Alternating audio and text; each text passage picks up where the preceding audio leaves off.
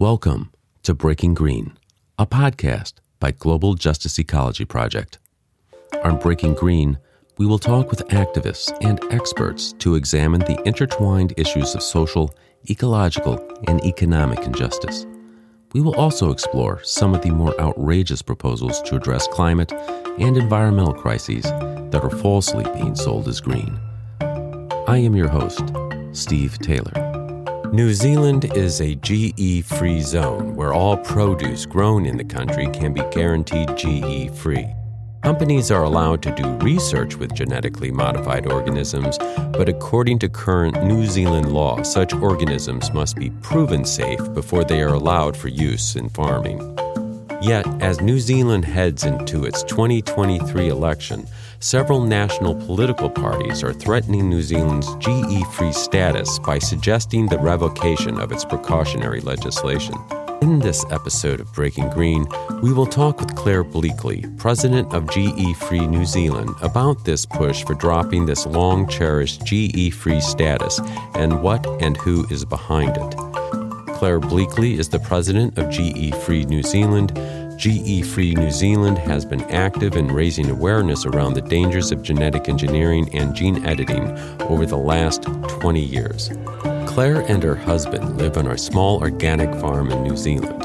Claire has always been concerned about the chemical impacts on the environment and health, and she became actively involved in the GE-free movement when genetically engineered animals and crops were designed to withstand a cocktail of herbicides and insecticidal toxins. Claire and GE-free New Zealand have successfully challenged in court the safety of GE animals and crops. Claire Bleakley, welcome to Breaking Green. Well, thank you so much for having me on Breaking Green. It's very early in the morning over in Aotearoa, though. It is a New Zealand interview, and thank you for accommodating us. What time is it, your time? It is 7 o'clock. Oh, 7 a.m. Wow. Yeah, and one day ahead of us, I believe. It is. I was just saying to my daughter, this is yesterday for me. So I'm not sure how that means I need to frame the questions in the past, but maybe we're overthinking it. I think we certainly that darn international dateline. I'll tell you what. It's great talking to you. I got to know you in May when we were both on a delegation to Brazil to investigate eucalyptus plantations and how a GE version of eucalyptus could make things even worse for traditional and indigenous communities. So it's nice to see you again. Thank you so much. It's absolutely wonderful. And I love the Breaking Green podcasts. Oh, that's so kind of you to say. Do you have any thoughts on that trip? We talked to Ann Peterman in the prior episode, but what were your thoughts? My thoughts were it was the most amazing delegation, and we represented so many countries.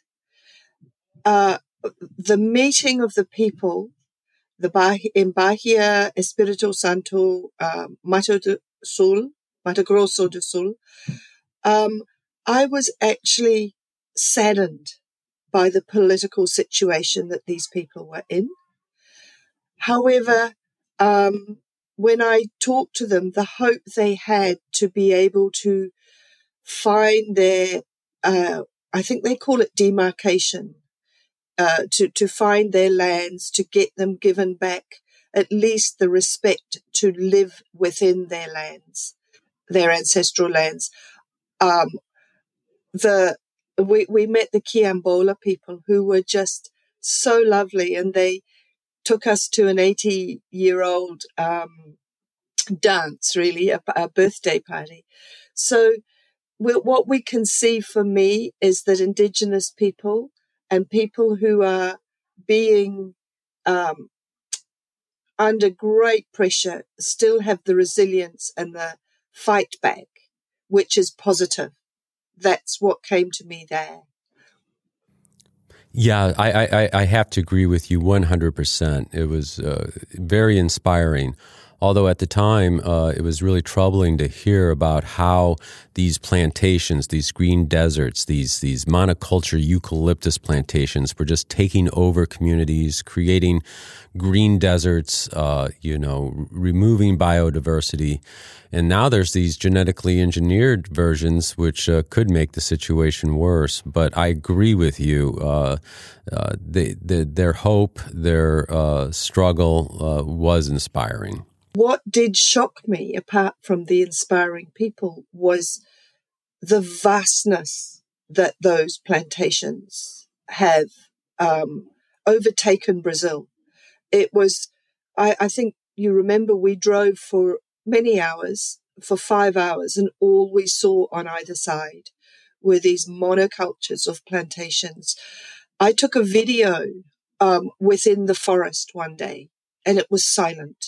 There was nothing, no diversity, as you mentioned, no biodiversity, no life, except for the sound of trucks and machines chopping trees. It felt like the thneeds that in Lorex, those truffula trees being chopped down. However, when we got to the Ofei community, the birds that were there were just so happy, and they were singing, and it was just bird life. And suddenly you saw life in those indigenous trees, and you realize that those plantations are just monocultures of death for me. Right. That's a very interesting observation. It was quite a different experience being in native Cerrado environs that is being removed now for these monocultures. And it is like a desert. Until you're there, you just don't realize the vastness. How many times you're told it's just in a vast expanse of plants, and they're green, but it's really a desert. The life has been just taken out of that biome. So you're right. When we met with that indigenous community, because I was doing some videography myself, and I've done some editing, and you can tell a complete difference in the soundtrack.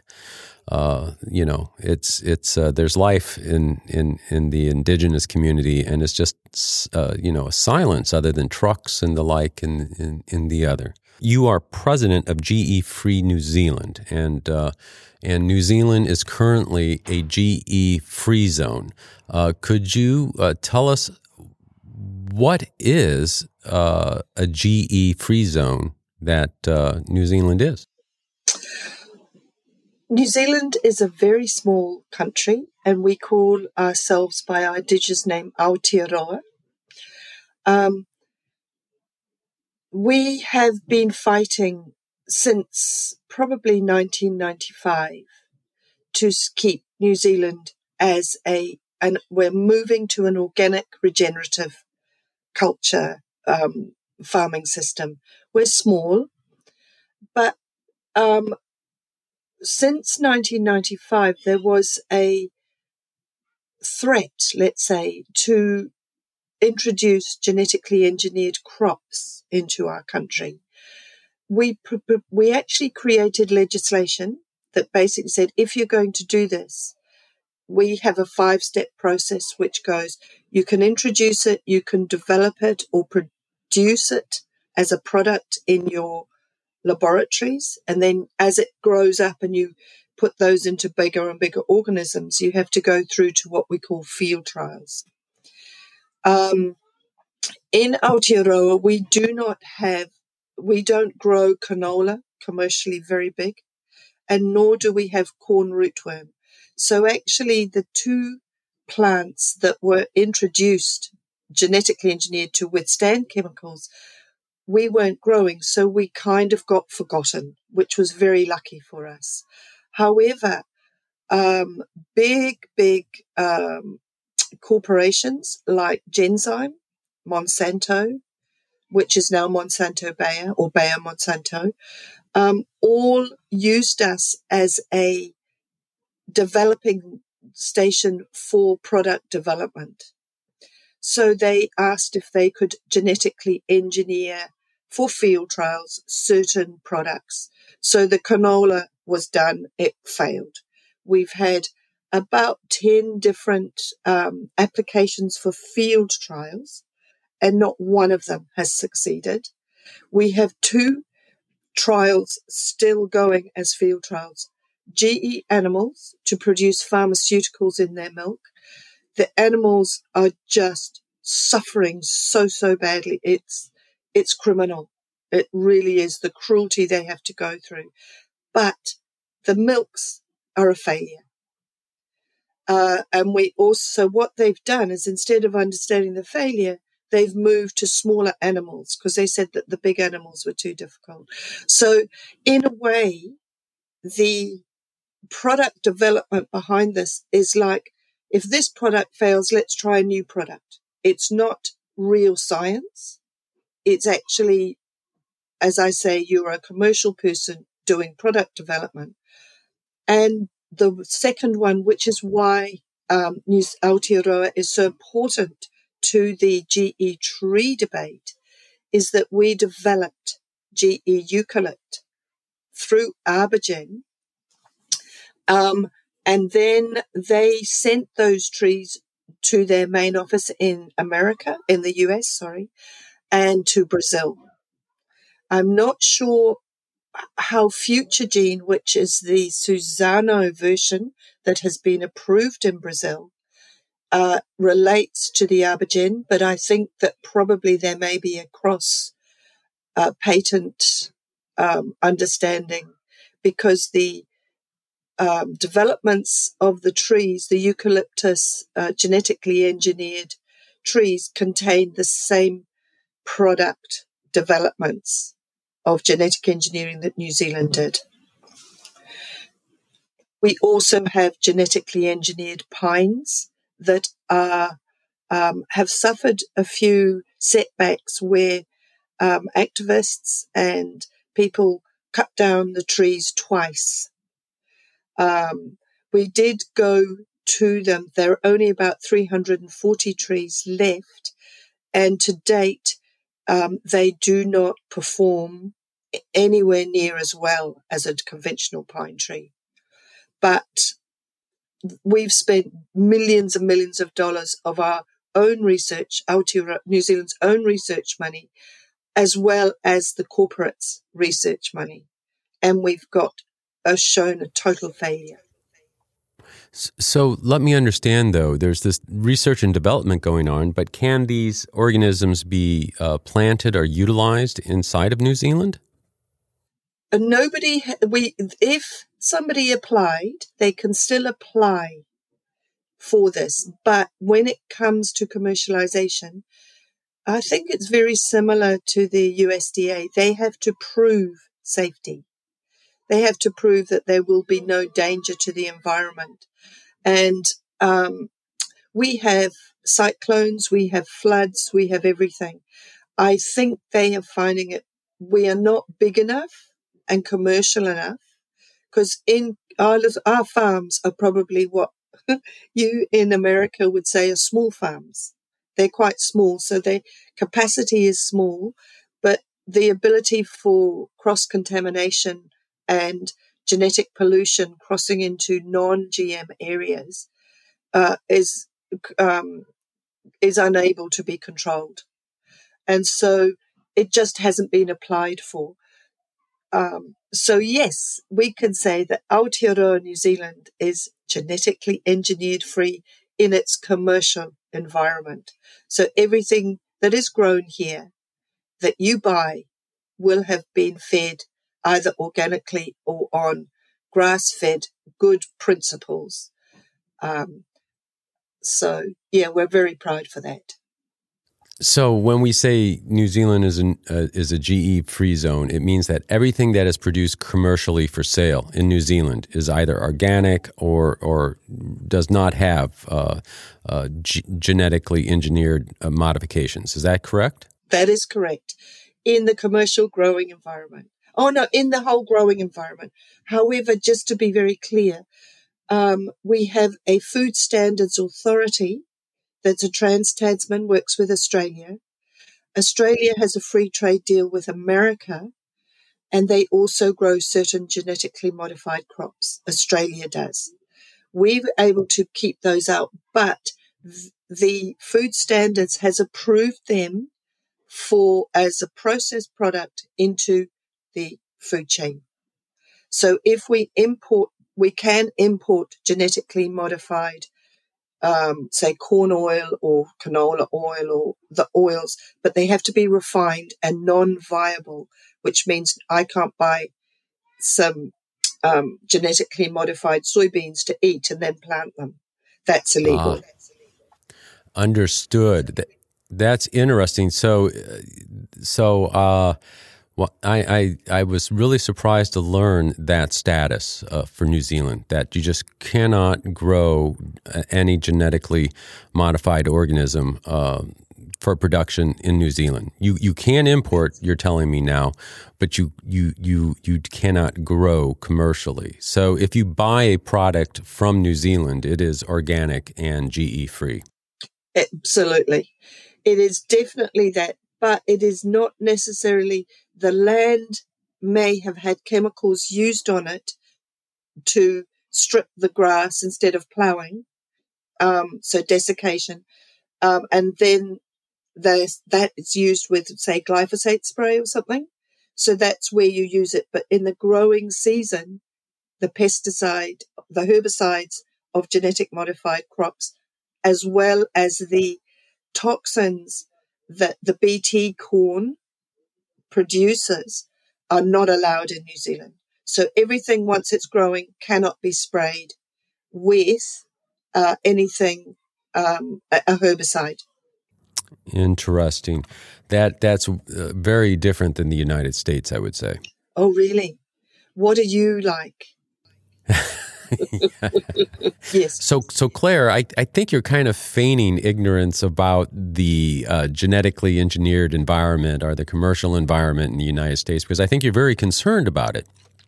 Because one of the reasons we're talking to you is because your organization released a press release decrying statements by some major political players in your country, saying that if they win the next election, they're going to open up New Zealand to genetic engineering, the growing of genetically engineered organisms in New Zealand, based upon the potential for free trade agreements with the United States. Yes. We are in the middle, Aotearoa is in the middle of an election campaign. We have 5 weeks before we vote. And the three major political parties have basically said we would like to lift the ban on genetically modified crops. They want to put in a gene technology regulator like Australia, who approves genetically modified crops. However, in the last election, they pushed very, very hard to say their main policy was to create a free trade deal with the USA. Now, what came out in OIA reports was that if US was not that interested in a free trade deal unless we dropped our GE-free status. And I believe the Labour Party did not succeed in that election, but in this election it looks like they will. And that policy to drop our GE-free will lead to the US discussions, talks on a free trade deal. Now, for us, our GE-free status is as important to many, many people as the nuclear-free status that we have. And we are fighting very, very heavily to say this is a very, very risky thing to our environment, to our lifestyles, to our economy. We do not want genetically modified or engineered anything in this country. And what we have seen is we can grow quality food organically and conventionally, and we do not need genetic modification. What we do see, however, is about in 2015, there was the International Biotechnology Conference in Rotorua, where the GE trees are in field trial. And they had Syngenta and Monsanto on the stage. And they talked about early adopters, middle adopters, resistant adopters, and deniers.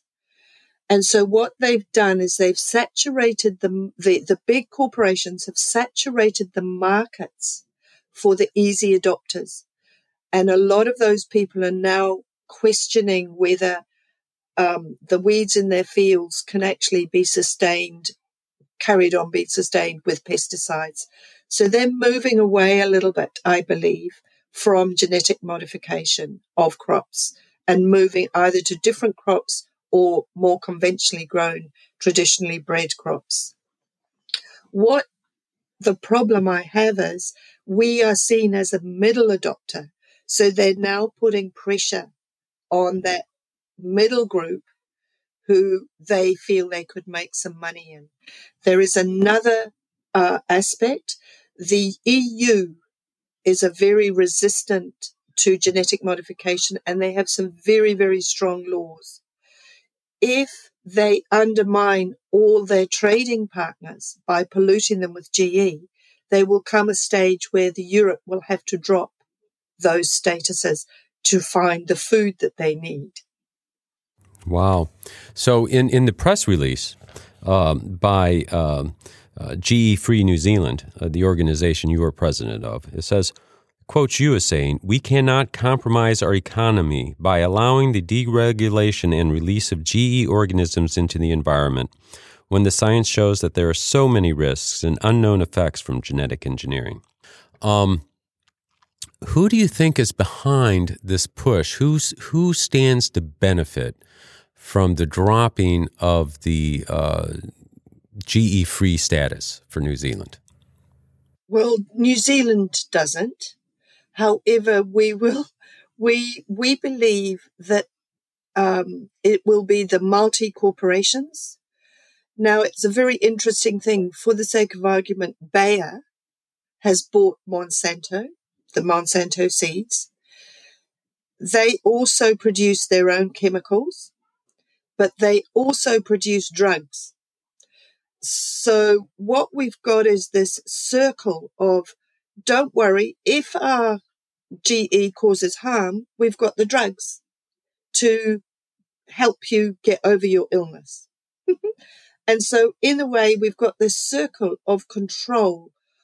And what I see is the person or the companies, the 5 big companies in the world, BASF, Dow Chemical, Bayer, Monsanto, and I think there's 2 more, Cargill's one. If they all are controlling the seed supply, as well as getting rid of the small traditional farmer, then they have control of life, because of course our food is life. And just another thing, all these seeds, to my knowledge, are patented, which means there's an ownership fee. Where I'm talking to you when outside we have a 120-kilometer gale. If we are growing a GE crop, they're going to pollute my organic farm. There is no laws in New Zealand around liability because we don't need it. So who proves who contaminated who? If you're growing Dow Chemical's crop, I'm growing Bayer Monsanto's crop, and the organic farm next door gets polluted, most of our crops may have the same tolerance to herbicides. So how are you going to prove which one of us? So we're pitting neighbor against neighbor. We've also got to get the organic farmer to prove who it was who contaminated. But he may say, well, it's actually the person across the lake that actually contaminated you. So this is the other thing that I have a knowledge of is that the liability of any pollution or contamination of another crop comes from the farmer, lies with the farmer, not with the company. The company can get their IP from you, but they can't, if you grow it, they will blame you for that contamination of the next person. We can't afford that in New Zealand. We are too small. Our farms are too small. Our weather's too different. I'm sure you know about our earthquakes, And so thank you for that question, because it's not often able to be expressed. But going back, we will lose our sovereignty, and we cannot afford to lose our GE-free status because of those risks, firstly to people's health, but to the environment and to our economy. Well, there's a lot at play with this. So New Zealand does have its GE-free zone status, which is, I think, pretty astounding. I mean, given the current regulatory environment in the United States and in many other countries. So you've all fought hard for that, and I think you have what's called a precautionary legislation, that you need to prove something safe before you actually plant it and grow it. Release and it. It's right, and that's different. So it's interesting that this prospect for a trade agreement with the United States, which is really promoting this bio and biotechnology, that there's actually seems to be somewhat of pressure being put on New Zealand somehow. Is that an accurate interpretation, that there's some sort of economic pressure? I think the parties that are promoting the GE-free lifting of the ban, they are they're related to business, and specifically new business.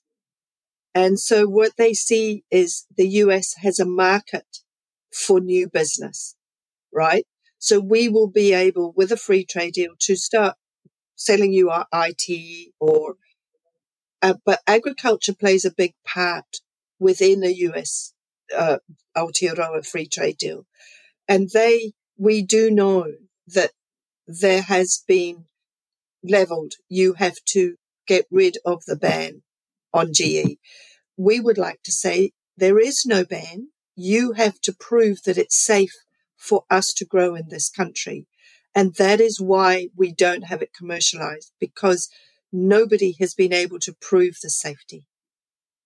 It just seems common sense to have a precautionary stance. Let's prove that this is safe before we do it. And it almost seems like often the burden is prove that it's unsafe. Which does not seem to be the most judicious approach, because life is so complex, the environment is so complex.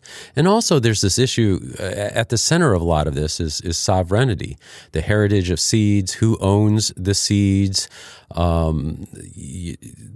sovereignty issues, as we saw in Brazil, land sovereignty, and now what you're talking about, which is a sovereignty of New Zealand and its right to determine its citizens to be more determinative of what is allowed, what is grown. Yeah, just something I missed out. We have an act called the Hazardous Substances and New Organisms Act, and you have to prove. You have to have done the experiments to show that it is safe to release. And so in that, the liability lies with you, with the regulator, really. So the government. In the US, my understanding is, from my interactions with APHIS, is that I can raise my concerns, and Monsanto has to guarantee. They don't have to. The regulator doesn't have to guarantee the safety. The product developer has to.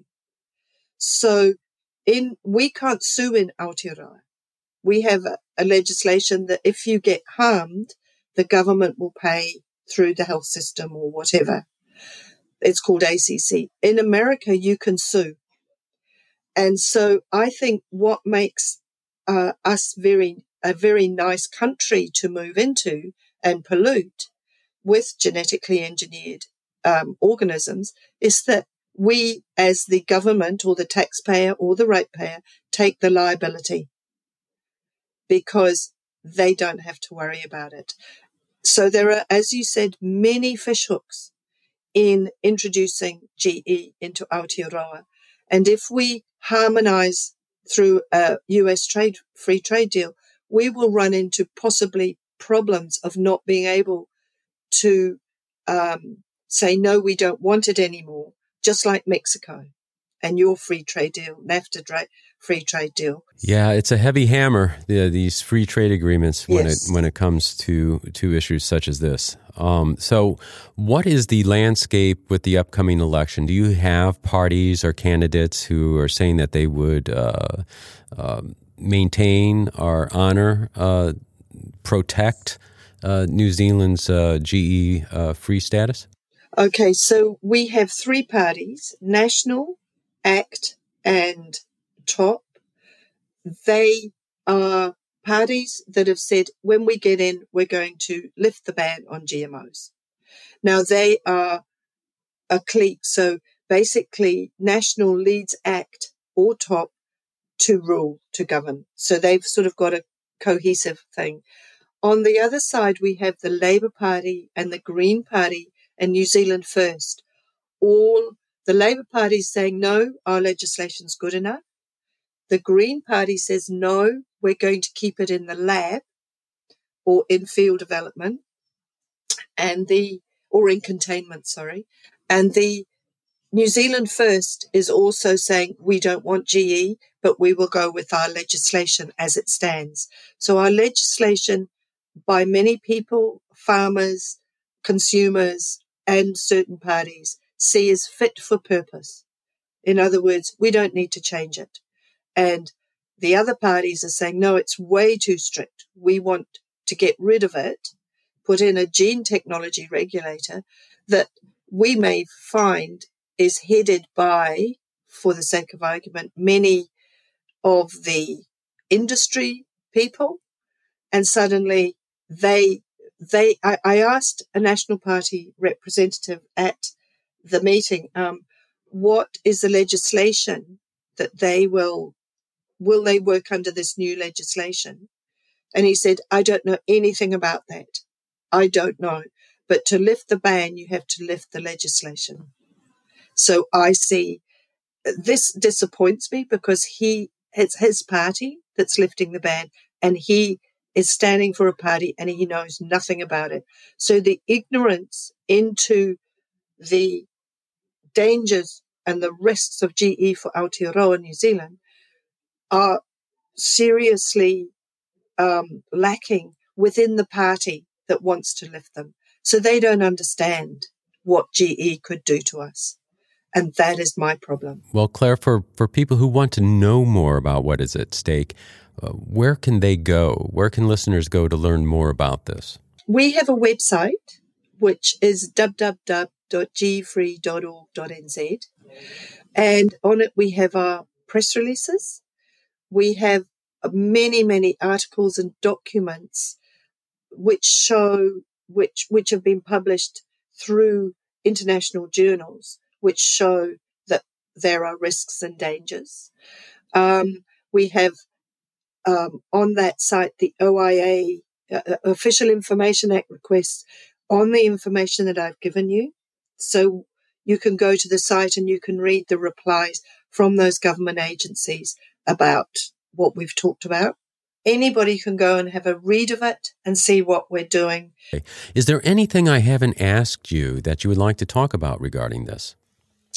No, I'd like to thank you very, very much for this very interesting conversation. And I'd like to say anybody, especially the New Zealanders who can vote in America, please vote for a GE-free Aotearoa New Zealand. Yes. Keep us GE-free. Please vote that way. Thank you, Claire. Thank you. You have been listening to Breaking Green, a Global Justice Ecology Project podcast. To learn more about Global Justice Ecology Project, visit globaljusticeecology.org. Breaking Green is made possible by tax-deductible donations by people like you. Please help us lift up the voices of those working to protect forests, defend human rights, and expose false solutions. Simply text GIVE, G-I-V-E, to 1-716-257-4187. That's 1-716-257-4187.